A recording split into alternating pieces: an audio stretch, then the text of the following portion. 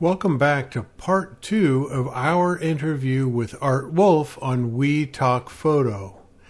We rejoin the podcast talking about the experience of photographing bears in Katmai National Park. I think it's still available, but folks, if you have Netflix, I think, Art, is Tales by Light still on Netflix, do you know? I would suspect it is. So you did a segment for that program of you were up in Katmai when you did that, right? Right. Yeah. It was a great look at this experience.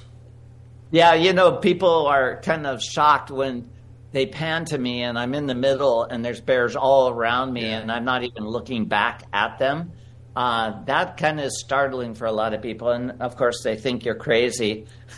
Yeah, but until you experience it, I mean, you don't know how relatively safe it is. I mean, when Jack and I, our first year, there were 25 bears all around us. And I was initially scared, and then I've learned over time that that's a relatively safe place to be. Do you know how, briefly, how all that happened, by the way? That guide that flies you out to the rivers was my first guide in Alaska a very long time ago, and we floated the Copper River. He was 19 years old. I think I was in my early 20s. He's an amazing guy. He really is. And I remember on the first day, he took a head of cabbage and with a big knife just cut straight through it into his hand, and it required stitches, and for the next 11 days as we floated the Copper River, his hand was all bandaged up. We lost contact for probably 25 years, and when I did a PBS program called Travels to the Edge with Art Wolfe, he was flying transport in Iraq and taking a little R&R in Dubai, and they were broadcasting the TV show. He recognized my voice, said, when I get back to Alaska, I'm going to call Art Wolfe and see what he's up to.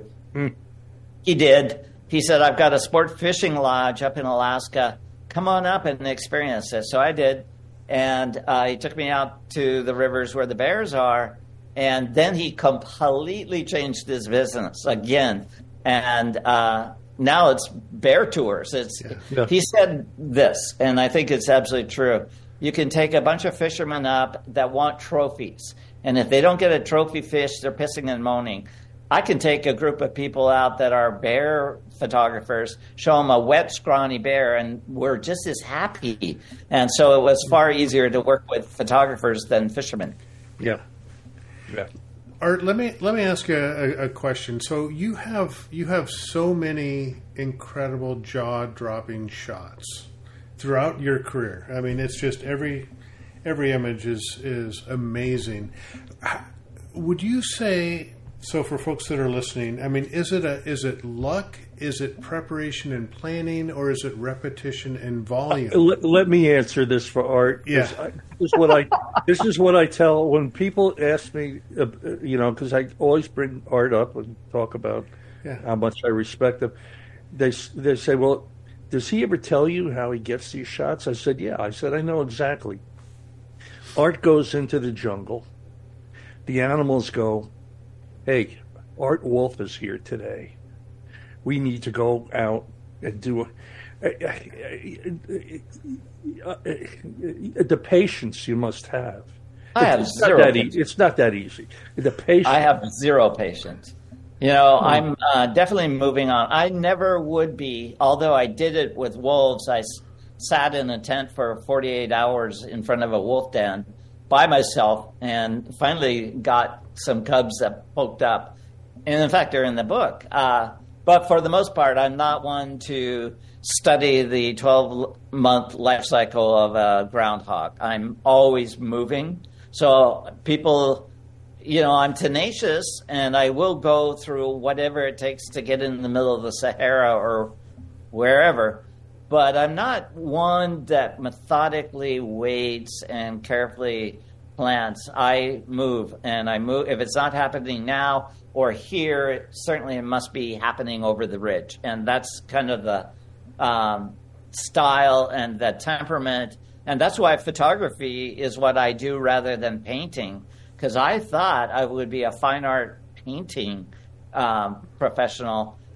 It's so much easier to create original photographic compositions than to conjure up a meaningful painting starting with a white canvas. Mm-hmm. And so that's how I shifted. And I got into photography through climbing and climbing the Cascades and Olympics. And ultimately, I was on the first Western expedition into Tibet up the northeast ridge of Mount Everest. How do you stay in shape, Art? I mean, how do you... I have 2 sets of stairs in my house, and I'm up and down them, up and down them, up and down them. Otherwise, I abhor working out in gyms and doing anything, but I'm never one to sit very long. In fact, after this podcast, I'll be out in the garden working. And when I'm home, I'm working in the garden, but I'm always moving. And that's, I've actually, at 72, losing a little bit of weight. Not that I had any to lose, but now I've lost a notch on my belt. But I think that's typical of somebody that's in their 70s, 80s, 90s. But I mean, you took the lifestyle of travel. We were talking about this. Nobody knows. They see these great books and they see the great photographs, and they go on workshops and they come to see you talk. Nobody knows the 10 hours in coach and the luggage cart going out at 2:00 in the morning piled up with stuff. Exactly. Nobody knows. It as we get older, it becomes more demanding, and I'm feeling it. That's why I asked how you stay in shape. But maybe you ought to write a book on how to stay in shape. Be a good. It's funny that you're saying that. Right now, I've got really sore psoas muscles on both sides because in early November I was walking with polar bears up in the Arctic in extremely heavy boots, and those boots really aggravated the muscles, the psoas muscles. And so I've been dealing with that since early November. And what is this? This is almost mid-February. They're getting better because I've got to be leading those bear tours in July and August. Right.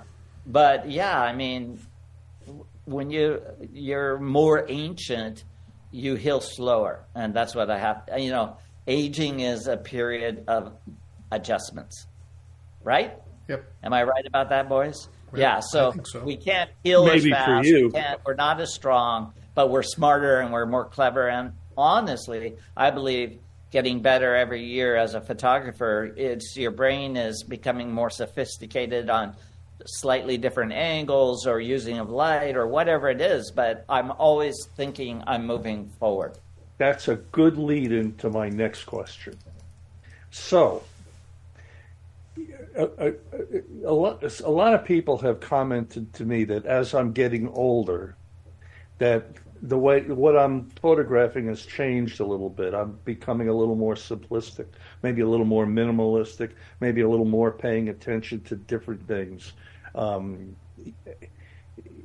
I noticed, and maybe I'm wrong, but I noticed in the last, I don't know, maybe 5-8 years, yeah, the wildlife is great, the travel is great, but you're doing a lot more kind of abstract, kind of things that have to do with shapes and angles and textures, and John's got a great 3 or 4 things that I'll get him to say in a minute, because I can't remember because I'm 110 years old. But you're doing a lot more of that. Yeah, when I first started teaching, I was using the French Impressionists of the late 1800s for finding subjects, and I was teaching that, from Degas to Seurat to Monet, all these different French Impressionists I would draw from for creating new images. It would, not to copy them, but to be inspired by the work they were doing and taking my photography into directions that I probably wouldn't naturally do had I not had that art history background. when it came to abstract expressionism and a new line of thought, I thought, I'm going to take that on, because as a young painter, I totally didn't get any abstract work. I was much more literal in both my photography but also my paintings. And so I took that on and I studied their work once again. And then I started looking for Jackson Pollock type images in degraded environments, because I thought to find beauty in decay is a great metaphor of birth and renewal. And so I really dove deep and bought a bunch of books, studied what they were saying, went out looking for them, always in old barracks or old factories or degraded. The very things that people would walk past is what I concentrated on. And so when I started teaching that, people loved it, because I was giving them license to shoot what historically would not have been a typical photographic subject. Right. And they almost are like kids on exploring and being free to imagine.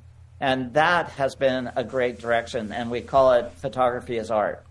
Right. So Detroit, Atlanta, Astoria, Port Townsend, Washington, places that still have enough degraded environments or old boat harbors or whatever it may be. The truth of the matter is, a lot of the big cities of the East, the factory towns like Pittsburgh or Bethlehem, they've become gentrified. People are using these old factories now as artist lofts and so forth and so on.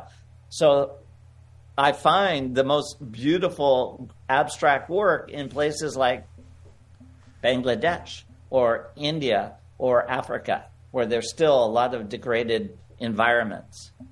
Yeah, I like to say and talk to people about shooting, instead of shooting subjects or looking for subjects, look for pattern, shape, texture, and light. That's really what I respond to, are those things. I don't care what the subject is, but if it's a great pattern, shape, texture, or light, I'm going to photograph it. Absolutely right. Yeah. Art, kind of going back to your painting reference, I mean, do you see yourself as a photographer or a visual artist? Or do you make such a distinction? Okay. Definitely a visual artist. Yeah. Now, it's a blend with natural history as well, because when I was 7, I would roam the wooded ravines of West Seattle, and with a little bird book, tree book, mammal book, I self-educated myself about birds and mammals and trees and ferns and mushrooms and so forth. Today, if an image appears in Instagram, often there's a flash mob at the same location the following day with every bit of equipment that I might have. Right. But they don't know the name of the bird or mammal or the behavior. But they're having fun, but it's a different agenda. It's more of a social, because I've literally seen that in the Skagit Flats north of Seattle, where there's 30,000, 40,000 snow geese and 10,000 swans, but there's also owls, like long-eared owls and short-eared owls. And once I'm driving around and I see this crowd of people with big lenses, and I think it's got to be a Eurasian migrant, because otherwise why would people be there? And they're all photographing a bird that they don't even know because they just saw it on an Instagram. Wow. Now, wow. I've got an Instagram page, but I've only seen my page once. Now, I'm telling the truth. And Facebook once. I have no interest. I don't spend any time on Instagram because I want not to be influenced by the work of other people. I want to stay the course. So I liken it to a horse with blinders. Because I think if people are just seeing all the different images shot around the world, they get lost in thinking, what can I do different? And it's demoralizing, I think. So I don't spend any time on the internet unless I'm looking up something on a map around the world, but not looking at Instagram. Yeah, I have to tell you, I do zero social media, none. I don't want to deal with it. And maybe it's costing me some business. I don't know. Maybe it is. I'm busy. It's okay. I don't want to deal with the implications and all the other stuff that's going on. And you're right. There are places. I think we lost. There you are. There are. I've got people that do my social media, and you need to do it because I've got 5 employees. And if we're just totally reliant on my name, we wouldn't be successful. So we need to use social media in a day when newspapers are going away and magazines are marginal. Do you think, though, Art, I mean, this was kind of one of my questions, though, is it popularizing nature, either through books or social media? I mean, it's great to raise awareness of everybody, those that maybe might not go outside, but does it also have that detrimental effect of us loving our natural spaces to death? You know, my belief is this, and I saw this during COVID, where the trailheads in the Cascade Mountains were filled with people that needed nature. And it's a double-edged sword, because we can overwhelm nature and wear down paths and so forth and so on. And yet those are the people that will speak up when there's a referendum for saving this forested valley or. So it is, it's not a clean answer one way or the other. And I already alluded to in the book the fact that habituation on a lot of animals that historically were not breeding very well around humanity are breeding very well now. You know, the eagles in the nests in Seattle parks are bringing off broods.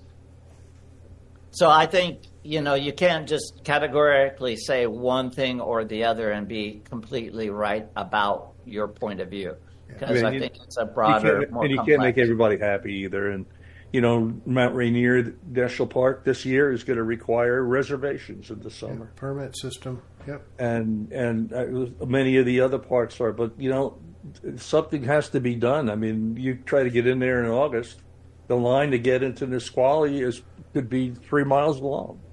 You know, it's in the back of my book, I don't have locations for the most part, because I feel with the TV show that I did that ran for 2 years and broadcast in 70 countries around the world, I led to increased human presence in places that were underexposed, like Iceland and places like that. And I never really believed that people would go to the nth degree like I did to get into some of these places, and yet they are. And so I stopped identifying locations. Yeah, I guess people can get in and look at the back material within a digital image to find out where you were. But there are locations that I have not disclosed, landscape locations, I should say, that are amazingly beautiful. And yet, if I said where they were, people would overrun it. There would be graffiti, there would be pop cans, you know, it would just be degraded so fast. And I learned the lesson with that TV show that people mostly will go with the respect, but there will also bring along people that have zero respect for the environment. No doubt. No doubt. When I first went to Lon Monologer, you know, you get up on top there, the paths were 2 feet wide. The last time I was there, they were 12 feet wide. And, you know, it's kind of a shame. It really is. But I guess that's the way. You know, I show a picture of Firefall. I guess that's the name of the waterfall in Yosemite that only 2 days out of the year catches the sun. And I show that, and then I show, it's got to be 300-400 people. It's not actually my photo. I bought it off the internet. I show people that photo of all these people in lawn chairs with beer on the table and their cameras trained towards that. And I want to make fun of that, and yet these people are having fun. They're socializing. They're in nature.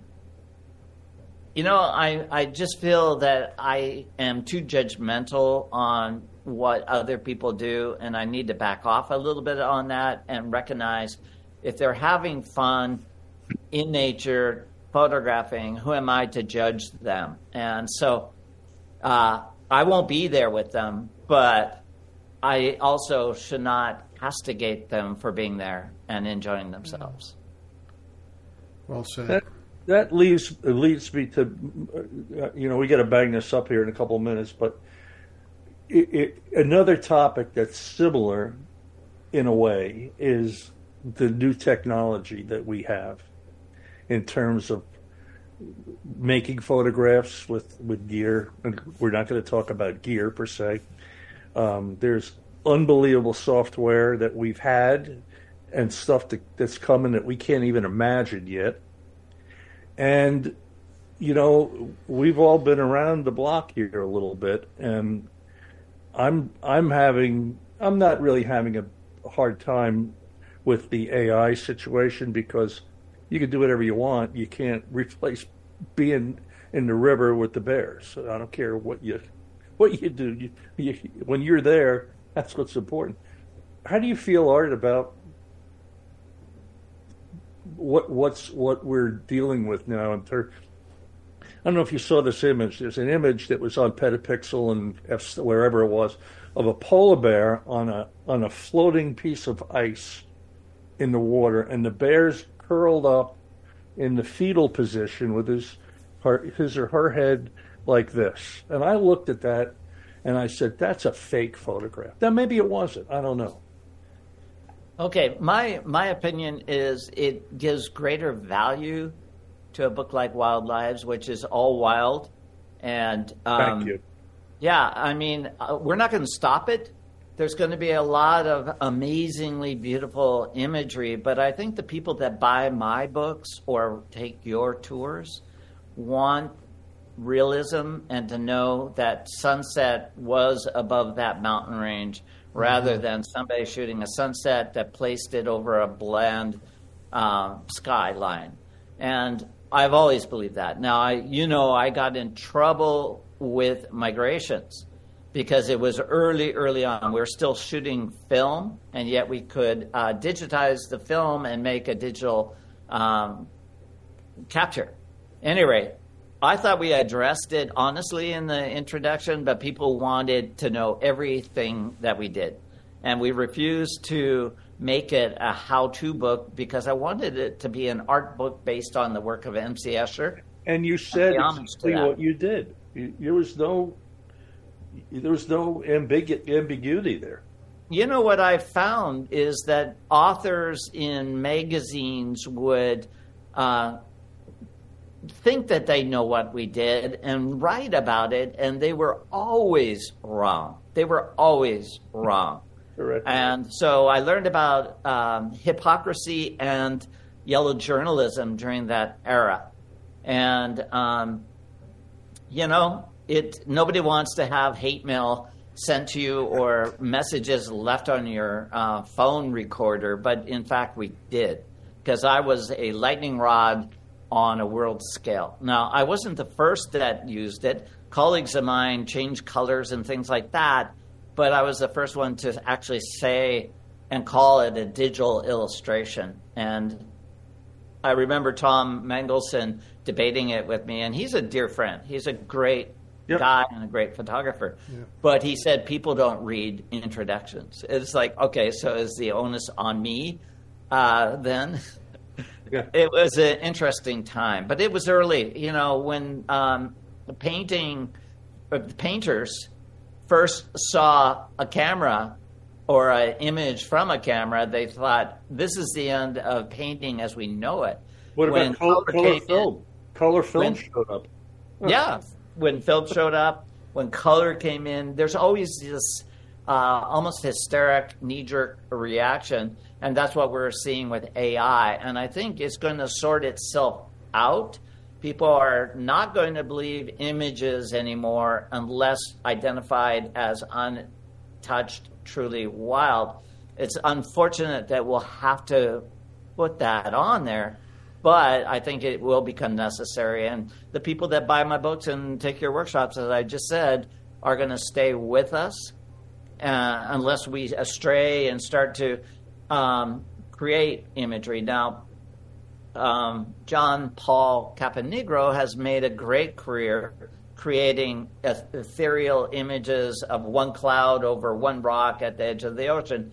And he's very open about that. And so I have no qualms with John Paul, because he's just using the photographic medium to create something dramatic and inspirational.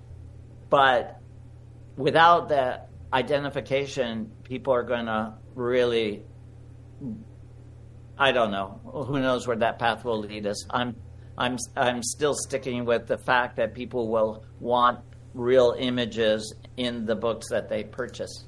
Yeah, I got a lot of emails asking me about this. I wrote an article on my blog about this, and the title was, "Frankly, my dear, I really don't give a damn." And I don't. I know what I do. I know what you do. I know what John does. I know what a lot of our dear friends do. And that's what's important. And anything else. If people want to, I said to John before, if people want to put a polar bear in front of the Great Pyramid, do it. Have a good time. But say what you did. That's all you got to do. Just say what you did, and it's a piece of photo art or whatever you want to call it. Just have a good time. So, Art, let me just touch on one thing here before we let you go out to your garden. I wanted to talk to you a little bit about creativity. And you I know, have a new series available on your website called Pathways to Creativity. Can you explain a little bit about what that is? Yeah, it boils down everything I've ever taught or want to teach. And I worked on it in the first months of COVID, when people are, kind of locked down. I was never locked down, by the way. Seattle was much looser. But I could stay the whole day in my garden and not see another human being. So I never felt really constricted, but I could get in the car and go grocery shopping or drive to the Cascades. So I know other parts of the country was a little more onerous about that. But I spent those first couple of months concentrating on creating 28 original 1.5 hour lectures on this subject or that subject, from humans to urban landscapes to wildlife and everything else you can imagine. And it sold well. It's still there. It's if you can't afford a tour with me, this is probably the second best way to hear what I have to say. Yeah. Do you think people innately have creativity? Or is that something that people develop? I think it's definitely something people can develop. To make the analogy, oh, yeah, well, you're born that way. Most of the people that take my workshops are technical people that came into the field from lawyers, doctors, any professional types. They're probably left-handed and right-brained, and they're less confident on creating aesthetically pleasing compositions.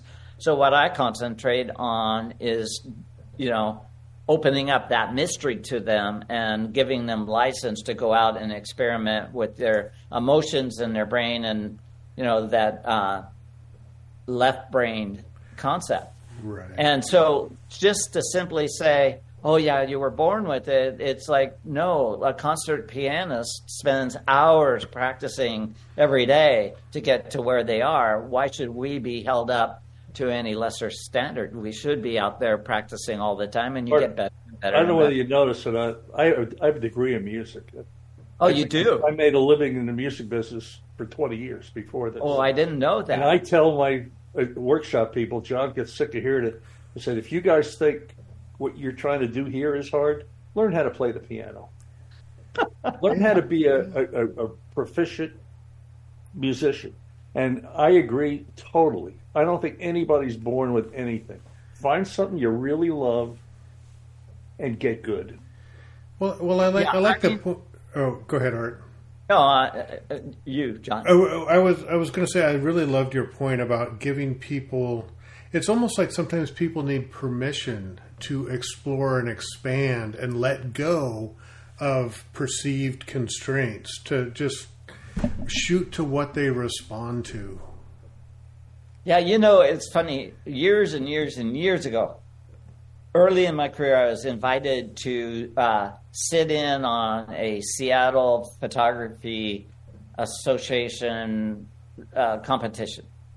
And I don't know. People were there with white pieces of paper and pens and writing down numbers, and the person was being judged on whether he was or she was following the rules. And oh my God, it was so pedestrian and stifling from an artistic point of view that I thought, is this what a lot of people are being introduced to photography is about? The rules of thirds and all that. I say you can break every rule and come up with a dramatic, dynamic image. Rules are somewhat good because it gives people a framework, but if they follow it to the nth degree, it becomes really stagnant and uninteresting. Mm-hmm. Mm-hmm. Great I agree. All right. Last thing, I swear to gosh, Art, I'll let you go, but I have to tell my one Art Wolfe story that I have. Uh-oh. Yeah, no, it's good. You won't even remember it. This was years and years ago. I went out to the Painted Hills, and I was hanging out in the parking lot in the middle of the day, about 2 o'clock, bright sunshine. Middle of the day, I was just futzing around in the back of my car, and I hear this familiar voice behind me going, "Oh no, not another one of you photographers." And I instantly knew it was you, just from your television program. And I turned around and we chit-chatted for, you were kind enough to chat with me for 15, 20 minutes, and then you had some folks with you. I think you were headed south through the state, and then you went off to go shoot photographs. And at that point, I was really kind of focused on, sunrise and sunset, the magic times. And I sat there in that parking lot in the middle of the day, and I went, dang, if Art Wolfe is out taking photographs, I can go out and take photographs. And that was you teaching me that it's okay, no matter what time of day, no matter what quality of light, that there's photographs to be had. And I've always remembered that lesson. Oh, good. So I wasn't insulting or left unhappy person. Kind and gracious as always.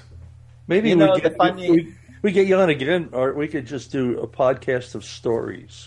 Yeah. Maybe we'll do that in the future. Yeah, good. It will be double tequila Tuesday. There you go. Next time we'll have a tequila in front of us, and we'll make this interview much more salty and interesting. I'll tell just a brief story. You gave an award. You introduced Bill Fortney at Nampa one time, and I forget what award was. One of the awards that Nampa gave out, and you and Bill have a history together for many years. You worked together, and so I had breakfast with Bill that morning. And Bill. I mean, Bill could talk in front of anybody. So we're eating breakfast. I'm noticing Bill's really nervous. I said, Bill, everything okay? He goes, yeah, everything's fine. I said, something's going on. What's going on? He goes, well, I just found out that Art's going to introduce me. And I hope he doesn't cut up and, I said, Bill, he's going to be fine. And you were. It was great. But, for the people who don't know, I don't know Art as well as a lot of people do, but when you're out with him or you're around him, he's just a fun person. And John, correct me if I say anything wrong, tell me. When I talk about you in my workshops and tell people to work with Art, I always make the point that not only are you at this level of an artist, but you're an amazing human being. Oh, thank you. You care about your employees. You care about what's going on in the world. You care about things other than what, all these books and all this stuff. Where am I going to go? And what am I going to take? I know from knowing you to the extent that I do, but I know from what other people tell me, and nobody has ever said a negative word about Art as a human being as well as a photographer. So, thank you. Thank you for being that way. There aren't enough people that way. There's too many egos in this business. I think so. Yeah, it's an amazing thing. Yeah, there's a what I leave out. Confidence and, well, there is a certain person running for president whose ego is not big enough. Well, the country's not big enough for the ego. Yeah. But the world is the world. Milky Way. Thank you. It's been great talking to both of you this morning. Yeah, and it's been an honor. We always tell people that we'd love to get you back, and we'll try to do that again. Where are you going next? When do you leave? I'm teaching a workshop. Gabrielle arrives from Thailand in a couple of weeks, and we're going to be teaching a workshop in Moab and then in Sedona. And we have room, by the way, in both workshops. Sedona is brilliant because Oak Creek Canyon and good beautiful restaurants and all of that. Then he goes back to Thailand. His son is entering college in about a month. Then the next thing he does is come back and we'll be leading the bear tours. Then we've got Namibia and, I can't even remember. And in between, I've got Carmel. I have to look at the calendar because every day this year I know where I'm going to be, including going to Delhi in April, which is really hot at that time of the year. But there's 15,000 Muslims that will be praying at the largest outdoor mosque in India. And so I'm going to be up on a wall shooting down on all these people lost in their prayers. And so I'm looking forward to that.